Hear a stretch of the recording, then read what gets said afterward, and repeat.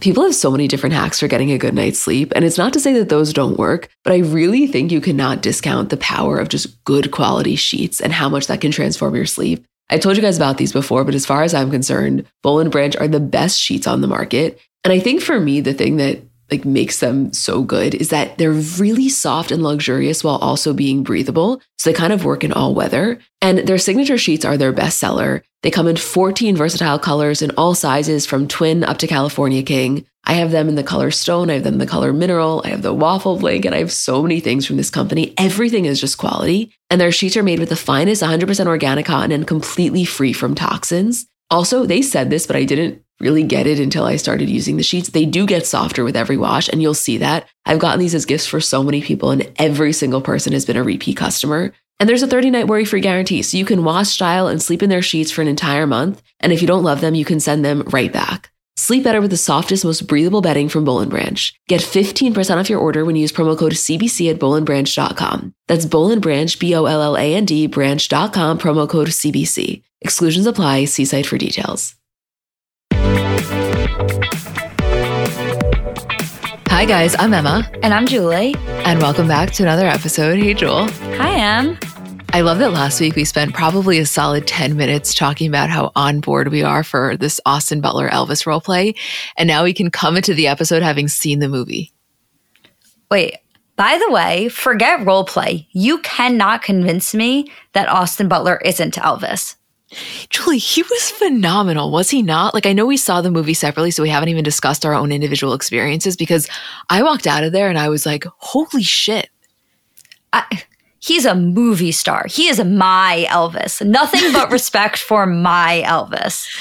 I think it was after the Met Gala when I had said, I never really got the full Austin Butler appeal. And then I see him on the Met Gala red carpet and I'm like, you know what? This makes sense to me. Forget I ever said that, because walking out of this movie is when I was like, wow, this guy really is a movie star and he's earning that title. And we're watching it. I mean, this is going to change the trajectory of his career, of his life. This will be the role that forever cemented him as very respectable in Hollywood. Well, it's funny that you say that, because that was the conversation that I had separately when I left the movie after seeing it, where I was like, this is going to catapult his career. And I was thinking so much about John Stamos. And I was like, that man's entire career would have been different had this movie come out 30 years ago. Honestly, such a great point. Would you like to explain that for anybody that may be confused? Yeah, John Stamos is also somebody who's taken on kind of role-playing Elvis, but not method acting, just that's who he is as a person. And if you ever watched Full House, half of that show was dedicated to his obsession with Elvis. It was almost like an 8-year audition for a movie that was made 20 to 30 years too late. But I think that had John Stamos been cast as Elvis in this type of a movie, it would have changed the trajectory of his career. He would have been far more of a movie star than we see him as. And that's what this is going to do for Austin Butler. No, it is an excellent point, and I completely agree with that. I mean, first of all, Austin devoted 3 years of his life to really becoming Elvis in every sense of the word, but also you can see he has a real understanding of how big of a deal this is in terms of Elvis being an entertainment, a showbiz icon. And so as a fellow actor, I think aside from the fact that he wanted to put on a great performance, he really internalized almost the power that this role held in more of a historical context. It's funny, I walked out of that movie and I was like, this reinvigorated the movie-going experience for me. So much of what we see in movies is now streaming. And that's so great a lot of the time, to just be able to access a movie, to sit down, watch a movie with your family. It is so easy. Going to see this movie reminded me of the movie-going experience. It reminded me of how special it is to walk into a theater and have a giant tub of popcorn and sit down and watch a really fucking long film at the movie theater. Yes. And that's coming from me. I was just saying on last week's episode, give me any sort of film in an hour, make it digestible, and that's kind of more my speed. This is a 2-hour and 39-minute movie. And for me to go and feel so excited to be sitting there, to get that popcorn buttered to the gills, to fill that cup up with ice, the Diet Coke and that amazing machine with a little bit of cherry, a little bit of vanilla, I strapped in. I was just exhilarated. I enjoyed that experience from top to bottom. And in the words of Nicole Kidman, this is why we come to the movies. We come to this place for magic. The memification of Nicole Kidman made for a more enjoyable movie experience for me.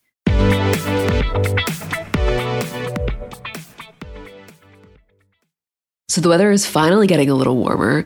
And one of the most fun parts about the seasons changing is kind of the wardrobe revamp that comes along with that. And if you're looking to update your wardrobe without spending a fortune, I want to introduce you to Quince because I really think that they do quality essentials kind of better than anyone I found. And I've told you guys about them before, but specifically as the weather is getting warmer, their linen dresses, like such an easy throw on, so comfortable, such good quality. To me, if you put on a linen dress with a pair of white sneakers, a little cardigan over your shoulders, to me, that is such a chic look. Also, their washable silk blouses, they are so comfortable, but you look so put together. They have great like scoop neck t-shirts, just comfortable, easy staples. Like that is what I like about them. I think that you can really build just a quality wardrobe collection with their essentials. And the best part is that all Quince items are priced 50 to 80% less than similar brands. So by partnering directly with top factories, Quince cuts out the cost of the middleman and then passes those savings on to us. And Quince only works with factories that use safe, ethical, and responsible manufacturing practices and premium fabrics and finishes. Get warm weather ready with Quince. Go to quince.com/CBC for free shipping on your order and 365-day returns. That's QUINCE.com/CBC to get free shipping and 365-day returns. Quince.com/CBC. So Mother's Day is coming up, and I know sometimes it can be difficult figuring out what to get your mom because realistically, no gift is going to do justice for how much you love and appreciate her. But I'm sure you've done the classic, bathrobe, candle, sweaters, gift cards. If you're looking to mix it up, I want to tell you about Aura Frames. So they were named the best digital photo frame by Wirecutter. And it's just the kind of gift that is guaranteed to bring joy because realistically, there's nothing our parents love more than seeing us. So for them to be able to see more of us, even if you don't live close by, like that is probably the best gift you could give a parent. They're Wi-Fi connected. They come with unlimited storage, so you can share as many photos as you want from your phone to your mom's frame. And it's easy to set up. It takes about 2 minutes to set up a frame using the Aura app. We have one in my kitchen, and every time my dad comes down for breakfast, like it just makes him so happy. There's pictures of me and my parents when I was little, pictures of my grandparents. Like I think as a parent, you never get sick of that. And it's just the kind of gift I know she will love. Right now, Aura has a great deal for Mother's Day. Listeners can save on the perfect gift by visiting auraframes.com to get $30 off plus free shipping on their best-selling frame. That's AURAframes.com. Use code CBC at checkout to save. Terms and conditions apply. Moving on to the actual movie for a second. Well, first things first, Austin Butler as Elvis or not as Elvis, very sexy. Extremely. I get it. That was one of my biggest takeaways was like, I get why girls went crazy for Elvis because I felt like I was going crazy for Austin Butler. Yes. And if you guys watched the movie, you saw, Elvis was really the first time that it awakened this reaction from a female audience of like, holy shit, we are so attracted to this guy that is almost an orgasmic feeling. And to watch the fear that was met with is quite fascinating. I can't even explain to you how many opinions I have both on the movie in general, but like it's more than just the movie in general. It's like in every single thing surrounding this movie. Like, and my biggest one is, why has Austin Butler not done like One Night Only as Elvis? Like at a live concert. I knew you were going to say this because you said this to me before you even saw the movie. Well, I really like truly believe that he should be going on tour as Elvis. And I know that if this was 12 years ago, he would be almost like how you used to get to go to see like the American Idol tour or the High School Musical tour or the Glee tour. But I understand that's a ridiculous ask. One night as Elvis is genius. I'm sorry. I would die to see it. And it could be done in Vegas. One night I could absolutely get on board with. I think anything more than that would be almost consistent could be seen as kind of cheapening the role. Yeah, and I can understand that. And because he put so much work into nailing that one performance that then you go on tour and it dilutes it. I guess for me, it's just like I can't accept a scenario in which Austin Butler isn't actually Elvis, that like it doesn't matter to me. Like to me, it wouldn't cheapen the movie because it would just be Elvis going on tour. Here's the thing about this movie that you really will understand once you go to see it. Yes, of course, it's based on his life. So it's not like anything is happening that you weren't necessarily aware of. But the way that it's shot has so much fun to it that you really do feel like you are immersing yourself in an experience where even if you didn't take an edible, you're looking to the person next to you and being like, are we high? I do think that Austin Butler and Priscilla Presley could date.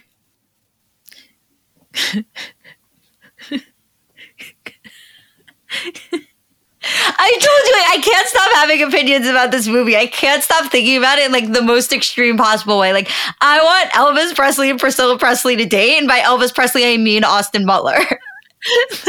I just got so thrown off. Could you imagine Kaya Gerber gets broken up with for Priscilla Presley? Like, the whole time, everyone was always like, I want Vanessa Hudgens and Austin Butler to get back together. And like, yeah, believe me, I want that too. But like, not as badly as I want this whole role to come so full circle that he dates Priscilla Presley. Can we talk about the Vanessa Hudgens of it all for a second? I thought you would never ask. Okay. I know that they dated for a very long time. It was 2011 to 2020. And when they broke up, that was shocking. I mean, do you remember? People were floored by that breakup. I was floored by it. Right. I didn't follow the relationship closely, but obviously I was very aware that they were a couple that was seemingly going to get married. I never fully had an understanding of him. I always followed her very closely, but I never really, like I said, got the Austin Butler thing. After watching this movie, I get them as a couple so much more because in a very, very different way, there is something iconic about Vanessa Hudgens. Like, at the very least, like her or hate her, you know her. She's just everywhere. And she has this way about her where even in her most bizarre moments, they're somehow able to go viral in a way that isn't necessarily hated. And I feel like for this moment in Austin Butler's career, him walking the red carpets with Vanessa Hudgens would just do something on a pop culture level. I was heartbroken when they broke up. Also, like, it's very clear when you look at the timeline of events here and the way that Austin Butler committed himself to this movie, that was the cause of the breakup. Well, what's so interesting about that is how full circle it is because, yeah, you can probably infer that his devotion and commitment to the role was probably a catalyst for their breakup, not to say there weren't other things. But when they were together, they were in the car, Blue Christmas comes on, he starts singing it, and she was like, holy shit, you have to play Elvis. And then when it was announced in July 2019, they were still together and she was co-hosting Live with Kelly and Ryan with Ryan Seacrest. And she told that story about how we were in the car together. The song came on. I said to him, you have to play Elvis. And so it's so kind of fitting that he got that role. And then when he was interviewed with Vogue, which was April of this year, he was telling that same story, but he said, I was in the car with a friend. The only reason we knew the friend he was talking about was Vanessa Hudgens because she told the story in 2019 on Live with Kelly and Ryan. You know what's such a funny, small anecdote to the entire Austin Butler-Vanessa Hudgens relationship is that the closest person, so it seems, in Austin Butler's life, like platonically friend-wise, is Ashley Tisdale. Yes, and they are very supportive of each other because they go back a long way from the Disney Channel days. Right, and it was just like, I wonder if that... I don't think it put any strain on Ashley Tisdale and Vanessa Hudgens' relationship, but I almost wonder if they were closer because of that. Like if Austin was the link between the two of them rather than Vanessa Hudgens being the link between Austin Butler and Ashley Tisdale. No, I don't think that Vanessa was the link. I think that Ashley and Austin have been close for a while, continue to be close. And if anything, it seemed like their breakup was amicable enough that there would never be an issue with, Ashley continuing to hang out with him after the fact. Right. I guess what I mean more is like, if you were to look at them while Austin and Vanessa were dating and you were to look at the three of them hanging out, let's say, I think that you would either assume, if you didn't know anything, that Vanessa was the link, or you would assume it was just like a really like even friendship between the three. I almost feel like Austin Butler was the link in terms of Ashley and Vanessa Hudgens becoming closer. So I don't know enough about the ins and outs of Vanessa and Ashley's friendship to know if this was ever the case. Like for all I know, it could have been smooth sailing. But I do know that for a lot of Disney Channel stars, specifically those that got famous early on, there were strained friendships or relationships solely because of Disney Channel. Like the work environment didn't necessarily breed friendships, and a lot of the time because people were pitted against each other. I'm not saying that was the case here. I know they had very different roles, but I do wonder if at any point in their history that, arose. Yeah, it is an interesting thought. I'm always cheering for Disney stars making it big. Like, I feel like there's no greater accomplishment in my eyes when you start out on that level and you do what Austin Butler just did. Like, it's to be taken seriously after coming from a beginning like that is, I don't want to say it makes it more difficult, but I think that you have to work harder to be taken seriously. Obviously, a lot of doors are open for you and that can't be discounted, but I think you get put into a box when you start off your career like that. And I think that Austin Butler was very clearly able to move out of that box for good reason. And this is kind of the thing that like cemented him on the other side of it. Well, I think that aside from the fact that in the public's eyes, maybe you were never taken that seriously, I think a lot of the times it's more of an internal thing because on some level you put yourself in that box. So you feel like you're always needing to fight a little bit harder in order to be taken seriously, even if at times that's not the reality. Right. It's like very layered. Like I honestly, like I was thinking about this with Harry Styles where I was like, the fact that Harry Styles was in One Direction is underratedly crazy. Like for what he has become and for what he has done and the way he is viewed as such a megastar, for him to have started in a boy band, it's a crazy journey. It really is. Like when you look at Justin Timberlake, you can believe that he was in a boy band. When you look at Harry Styles, you think of him as somebody who just came up on his own and rose to fame. Well, it's not so dissimilar from Drake being in Degrassi. Well, you know that's my favorite thing in the world. But that's what I'm saying. Like we should do an episode on just things like that. Not even that people wouldn't know about. A lot of them are very obvious and very well known, but just kind of the trajectory and how certain people were able to completely shed that previous image to the point where a lot of people that are just becoming familiar with them now would never really know or think to look back at that history. Whereas other people cannot shake it for the life of them. They are always going to have that identity. And for some people, it's actually been beneficial because they've been able to really capitalize on that nostalgia. But I think there are so many specific elements that factor into whether a person can or cannot break from that. A lot of it is who co-signs for them. Like, I don't know if Drake would have become Drake, and I don't know if Drake thinks he would have become Drake if Lil Wayne didn't co-sign him, because it gave him, like, the credit to be able to be a rapper. And it's kind of similar with, like, Ariana Grande. Like, Ariana Grande was victorious, and then Nicki Minaj co-signed her, and she was able to become Ariana Grande. Like, those stories are so fascinating to me because it's like, I think that people think that it always follows the same formula.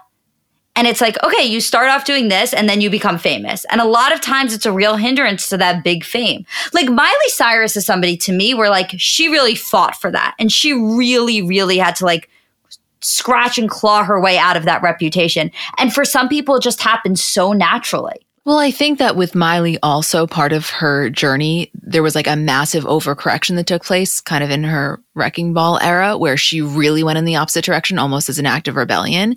And I think to end up where she's ended up in a way that she's taken so seriously by, I would say, the masses is a major win for her. I mean, these are so different because you cannot even compare the talent, but look at Zendaya and Bella Thorne. They were on the same show. Look at the trajectory of their careers. Well, that's what I'm saying. Like Zendaya is the absolute perfect example of that.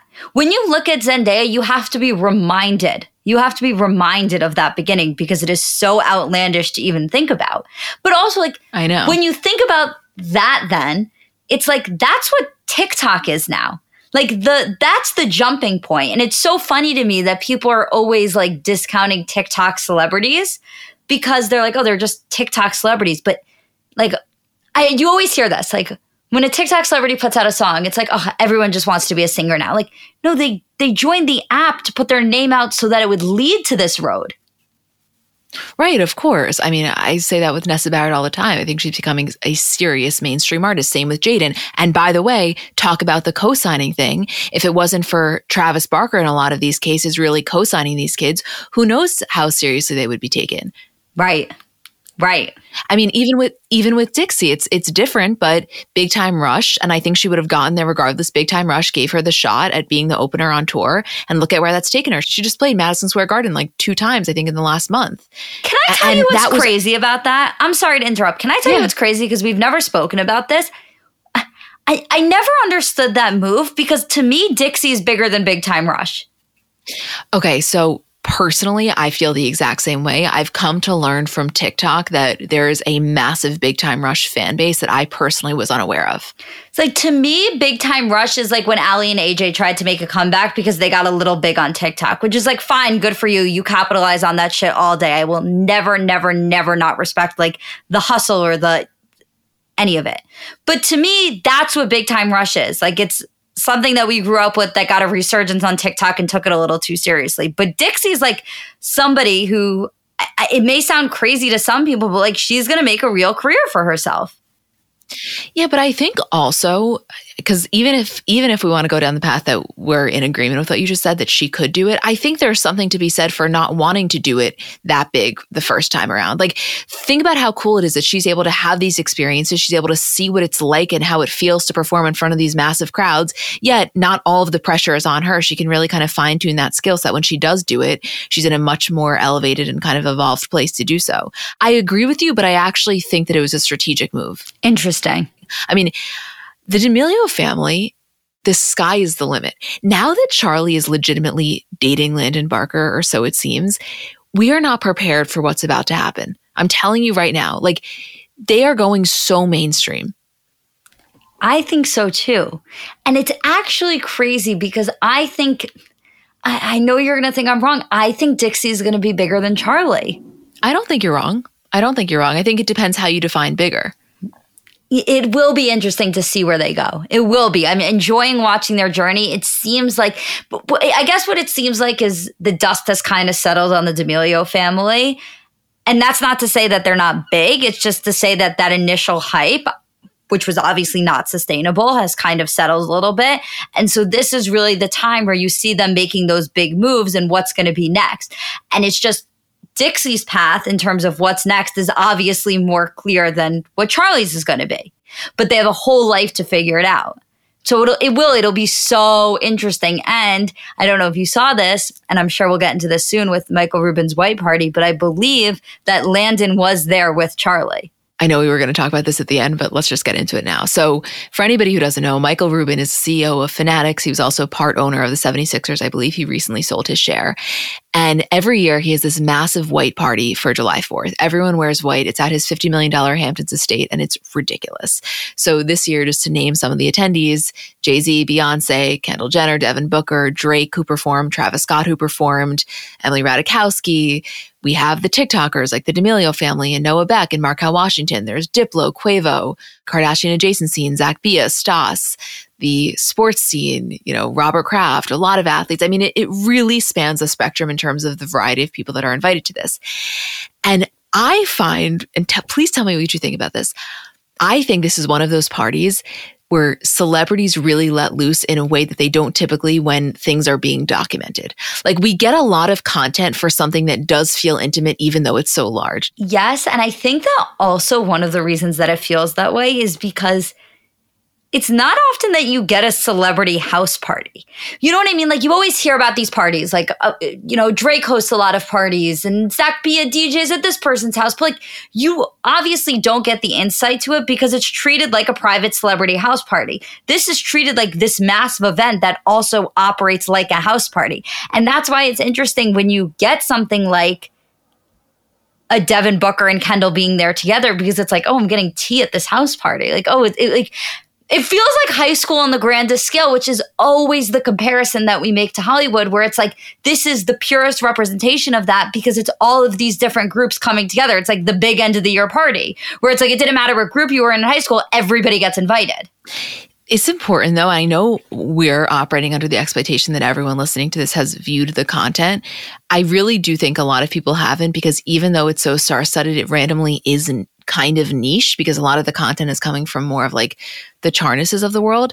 I would highly recommend doing a quick little Michael Rubin 4th of July party search, and you will see what we mean. I'll try to put some links in if the stories are still up, but it's a thing. And if you look at parties from years past, you will see it is really, really a thing. But going back to the D'Amelio of it all for a second, I'm not to say she was definitely there with Landon, but it feels pretty probable. Yeah, I mean, that was my impression of it, for sure. And so now Landon and Kendall, technically what? Kendall is his like step aunt? Yeah, his step aunt. Obviously, they're family. They're there together. So by default, Charlie at some point in the night is hanging out with Kendall, which is why I'm telling you all roads lead to the D'Amelios being at the Kardashian Christmas.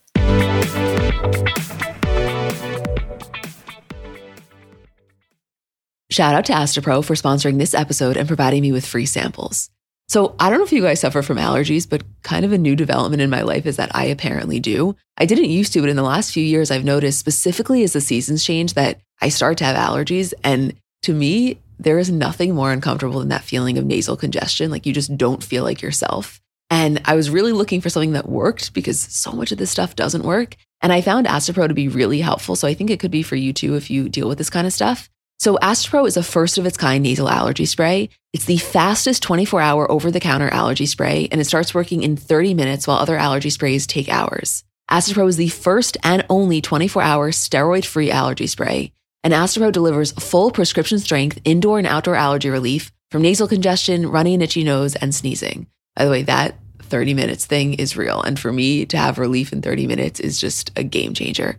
Get fast-acting nasal allergy symptom relief with Astepro. Go to asteproallergy.com for a discount so you can Astepro and go today. ASTEPRO allergy.com. Astepro and go. Use as directed for relief of nasal congestion, runny nose, sneezing, and itchy nose due to allergies.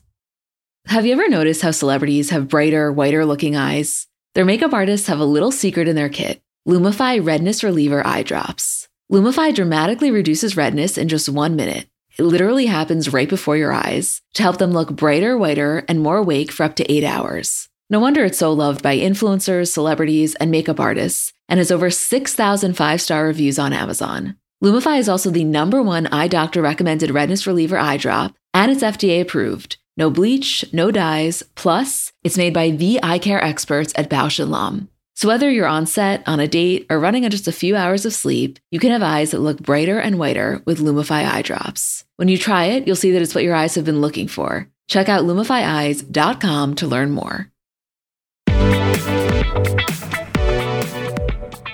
I want to talk about Olivia O'Brien and Pete Davidson. I know kind of niche, although not really, but we have not discussed this, you and I want to get into it. I'm so excited to talk about this. Okay, so for anyone unfamiliar with Olivia O'Brien, she's a singer. One of her most famous songs is Jocelyn, which I feel like you've probably heard. And she's also very close friends with Stas in that whole group. So kind of like an influencer/singer. And she was recently on the BFFs podcast hosted by Josh Richards, Brianna Chicken Fry, and Dave Portnoy. And they have various celebrities, TikTokers, influencers on, and they kind of just ask them the questions everyone wants to know. And so Olivia's sitting there, and there was a tip months ago, way before Kim and Pete, that Dumois had posted that said, "I have it on good authority that Pete Davidson and Phoebe Dynevor are in fact an item. He ended things with B-list pop star/influencer he'd been seeing beforehand for Phoebe." So they read this tip to her and they say, you were apparently the B-list singer/influencer that they were talking about. Let's talk about Pete Davidson. I'm going to put the link in the description because this is a video podcast. So you see her face is in full shock when they say this. And she really was like, how did you guys know about this? Like, I thought nobody had any idea. This was crazy. She was basically saying, yeah, I was kind of hooking up with Pete. That is true. He's a really great guy. But she had no idea that this was at all public knowledge. And she's like, wait, it doesn't even say my name there. How did you know that it's me? And they were kind of saying, listen, we're not like investigative journalists. If we're saying this, clearly it's out there. And there had been the rumors about you and Pete. So that's not even really the crazy part because yes, it's true. We got confirmation that I guess Olivia O'Brien and Pete Davidson were apparently hooking up. What's crazy about this is that later, Pete, via his rep, denies the rumors with a statement to Us Weekly saying there's no truth to this. They were friends and hung out one time. And she then posted a story that said, news outlets are taking things I said in an interview after being asked a very specific question way out of context. I never claimed to date anyone. Stop trying to start weird drama over me texting someone 2 years ago. Jesus Christ. Which, if I'm her, I totally get it because here she goes in this podcast. They hyper fixate on this one question, make it seem like she had been talking about dating Pete extensively, which she didn't. She was using the term, I guess, dating and hooking up or have hooked up almost interchangeably. And it really spiraled into this thing that became bigger than she clearly wanted. I don't know if this is right. I didn't like that Pete came out with a statement. No, I'm on your page. It felt very off-brand, especially because she wasn't saying anything defamatory. She was like, he was a really sweet guy. We hung out a little bit. She did not make it into this bigger thing than it was. And I don't know if this is right to say. I mean, I say this as a literal Kim Kardashian stan. I just wonder if he would have made this statement if he wasn't dating her. Not saying Kim told him to, but I just wonder if that factored into the decision at all. Right. So my thing with it was that he was clearly responding to the news circulation of the story rather than what she was specifically saying. And I understand the need to want to respond because one of the things that was said when they were reading the Dumois tip was like, she felt like they were talking so much that she couldn't possibly imagine him talking to anybody else. And then he texted her and was like, sorry, I can't. I'm seeing somebody.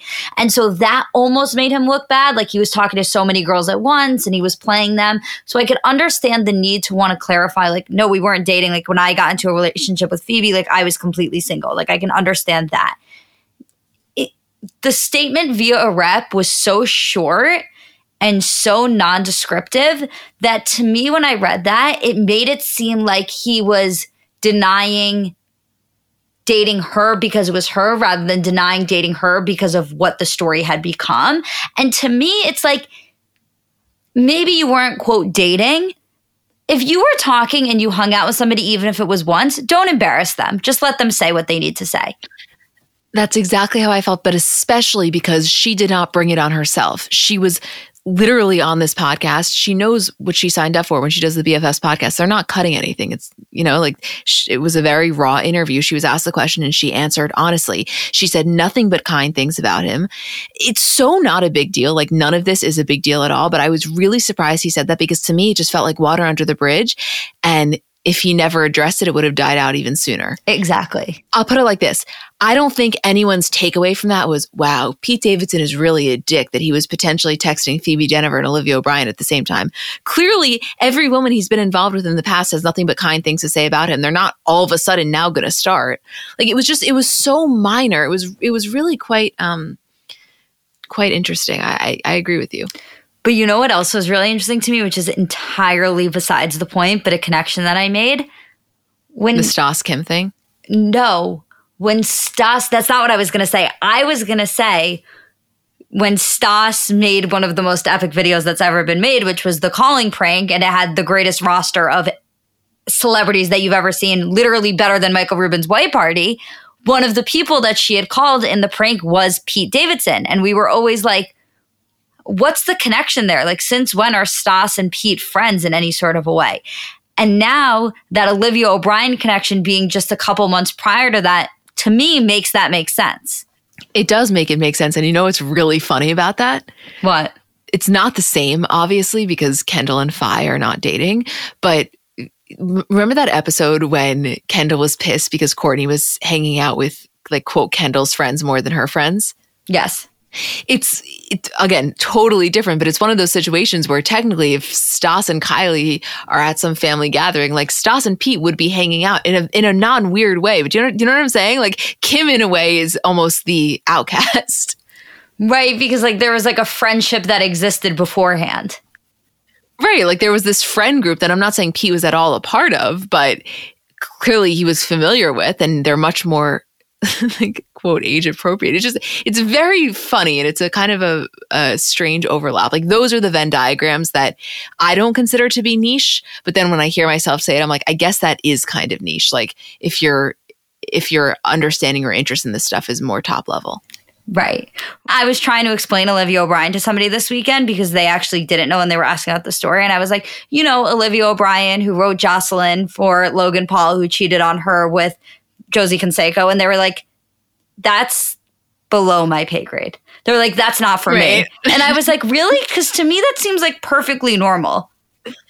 To me, that seems like if you don't care about that, you also probably don't care about the depth of the friendship between Noah Beck and Markel Washington, or what's going on with Blake Gray and Amelie. And we can't really see eye to eye then. And if you don't care about that, you don't care about me.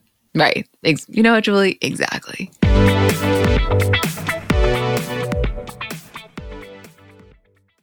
50 high school senior girls descend on Mobile, Alabama every summer to compete for a massive cash prize. It isn't Survivor, it's one of America's most lucrative scholarship competitions for teen girls. It's been around for 7 decades. Now you'll hear what took place behind the scenes. From Pineapple Street Studios and Wondery comes The Competition. Host Shima Oliai was Nevada's contestant 20 years ago. Now she's returning as a judge to find out what 2 weeks with 50 of the country's most ambitious teens can tell us about girlhood in America. What happens when the competitors are thrown into the deep end with the best and brightest? And how does surviving the competition prepare them for everything that comes after? Follow The Competition on the Wondery app or wherever you get your podcasts. You can binge all episodes of The Competition early and ad-free right now by joining Wondery Plus.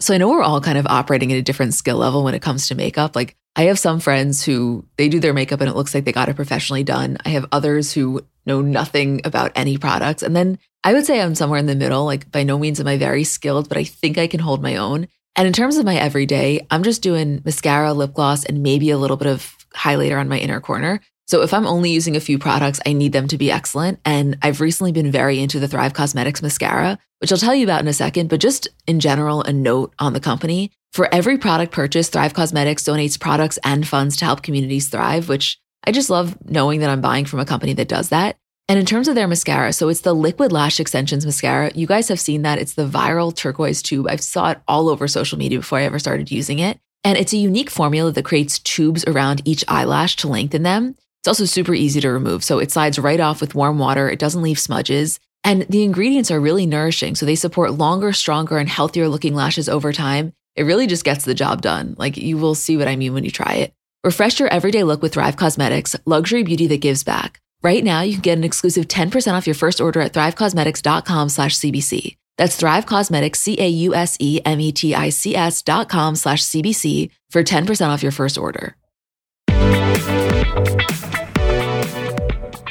I want to briefly discuss this very bizarre rumor that was circulating, which I know we never really talk about blinds, but we got it submitted so many times and it was already proven to be not true that I think it's almost just fun to kind of talk about it in a more fantasy way.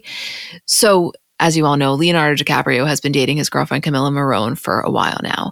And recently there was a Dumois chip that said spotted Gigi Hadid and Leonardo DiCaprio partying close together at the Ned, formerly known as the Nomad Hotel.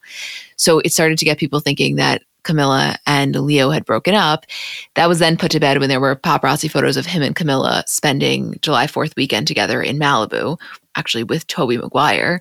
But just like a weird coupling of Gigi Hadid and Leo, which was clearly not accurate, that I would never have anticipated.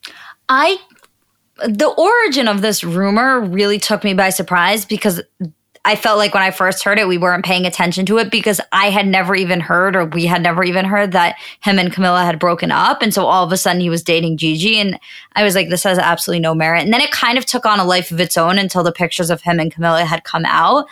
But if you're going to trace back the origin of where this rumor started, I don't know about how Gigi got thrown into the mix. I guess they've been seen a little bit together, but that wouldn't surprise me that they're at the same events. The origin of this rumor is really that Camilla turned 25. I know, which is like it's so crazy that has become normalized in a way where it's not even questioned. Like it has been so consistent with Leo's pattern of like genuinely stopping dating girls once they become 25 that what started as almost like a funny bit has actually turned into like a very legitimate barometer about whether or not he's going to be with someone. And it's certainly not a reputation worth bragging about, but it is funny when you say barometer because it's true, because I think everyone was like, oh, this was the ultimate test for him and Camilla. Like they make it past her turning 25, which is just like the weirdest, most bizarre thing to even say. But like that is a conversation that's happening. No, it's a very legitimate conversation that's happening, which, it's at this point so mainstream and it has been made the joke at so many award shows that I wonder if that's something that him and her have ever spoken about. They almost have to. It's kind of like the elephant in the room. Oh, I'm sure they have. Wait, speaking of, did you see the photos from this weekend of Scott Disick partying with Abby Weatherington, who's Jake Paul's ex? Of course I did. If I'm not mistaken, Abby is very much a part of like the Tana Mojo crew, which I'm shocked we haven't been in a situation yet where Tana is posting stories and Scott Disick is like in the background, which feels like both something that would definitely happen as probably has happened. And then at the same time, you remember Scott's a Kardashian. Like there's no way that happens. It's crazy. He like takes on this influencer lifestyle because of the fact that he dates women that are so much younger than him. Meanwhile, you forget that like he could very easily be coming straight from Kris Jenner's house to a party in West Hollywood. Well, that's the thing. Like, if he leaned into the Kardashian of it all in terms of his dating life, he would be in a much different situation, but he doesn't. And, I almost feel like I could talk about Scott's dating life for forever and all of the ways that he's currently fucking it up. But I almost feel like whether it's consciously or subconsciously, he is setting every woman up in his life to be like the girl that does it. You know what I mean? Like, I'm the girl that got Scott Disick to settle down, or like, I'm the girl that got Scott Disick over Courtney. It's a very narcissistic approach to dating because it's almost like, don't be so full of yourself. Like, no one cares that much about whether or not you get over Courtney. But I almost feel like that's his continued mentality. I don't even necessarily think that's his perspective because as he's voiced, he's not really ready for the next step at this moment. I think what's more so interesting is that for your average person, even if they're dating a celebrity and they're familiar with their kind of dating history, they don't know the ins and outs of their emotional journey about that dating history until they tell them about it. With Scott, he's almost at a disadvantage or an advantage, depending on the way you look at it, because any woman that he's getting involved with has a very clear understanding of where he's at or where he's been at most recently on the show, emotionally as it applies to Courtney and where he's at in his life. So I don't think you can make the generalization that every woman gets on board and is like, I'm going to change him. I think some women want to have fun in the exact same way that he wants to have fun. But it would make a lot more sense if that was their approach going in because they are privy to information that they wouldn't be privy with if he wasn't on the most famous reality show in the world. And that's exactly it. I don't think that he is seeking out women and saying like, okay, this is the girl. Like, I want this to be it. Like, I don't think that he is setting those women up for success. I think he is setting them up for failure. And then part of the draw for them is feeling that way. Like, I don't think that you date Scott Disick seriously in any sort of a way where you're like, this is the guy that I want to be in a real relationship with. If the goal in your head isn't like, oh, I can change him or, oh, I can be that person for him. Okay, you're saying dating seriously. Yes, I can get on board with that because I definitely think there's a very large population of women that honestly have the same mindset as him of, hey, fuck it, I just want to have fun. Like, that has really been stereotyped as a male thing. And I'm not saying that in some ways that's not more the norm in heterosexual relationships or the start of them. But like, women can very much play that game as well of, like, fuck it, I want to have some fun. And I think that on some level, he surrounds himself in the more casual settings with people that are down for that. Oh, if you're looking for a good time, look no further than Scott Disick. I 100% believe that. Again, we enter this whole conversation and it's all under the guise of like, I'm a self-admitted Scott Disick apologist. I think he is the most fun person in the room, and I've never even been in that room. And so if you are somebody who's like, I kind of just want to fuck around and get a little clout and have fun with the guy who I do think is a nice guy, Scott's the guy for you. If you are somebody that's like, I kind of want to date Scott Disick, like, I can do that. Like, I'm going to be the girl that gets Scott Disick over Kourtney Kardashian. Like, I'm going to save him. And I think that a lot of women entering relationships, like whether this is a good thing or a bad thing, and not just like romantic relationships, like some people just have that trait in them, you a little bit.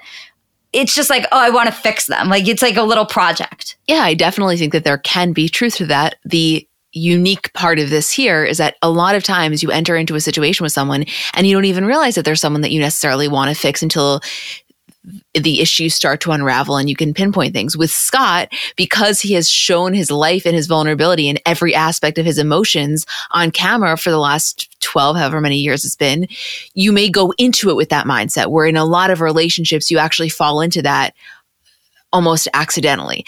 And again, this is a generalization. I'm not saying this is the case for all of the women that Scott dates or will date, but like, it's a pretty fun concept to kind of think about. Yeah, absolutely. Yeah. Also, by the way, in addition to wanting to have a fun time, specifically if you're trying to have a fun time in Miami with Dave Grutman, I can just imagine. Absolutely. Yeah. If you looked at this outline and told me this is how we would get, this is where we would get, I would tell you were lying. Because how do we start? Oh, Austin Butler and Elvis. How would you think that I was lying if I told you, we're about to sit down and we're going to record a podcast and it's going to start with Austin Butler being Elvis, not Austin Butler as Elvis, Austin Butler being Elvis, and end with a discussion on Scott Disick's dating life? You would be like, yeah, that sounds par for the course. Yeah, you're right. It sounds totally par for the course. Well, I'm happy we're here. Me too. Happy we made it. Yeah. Is there anything else that you want to mention? No, I think we really covered it today. Yeah, I think we did as well. Okay, well, we love you guys if you're still here. I don't know how, but we're very appreciative. And we'll see you later this week for Kardashians and Bravo.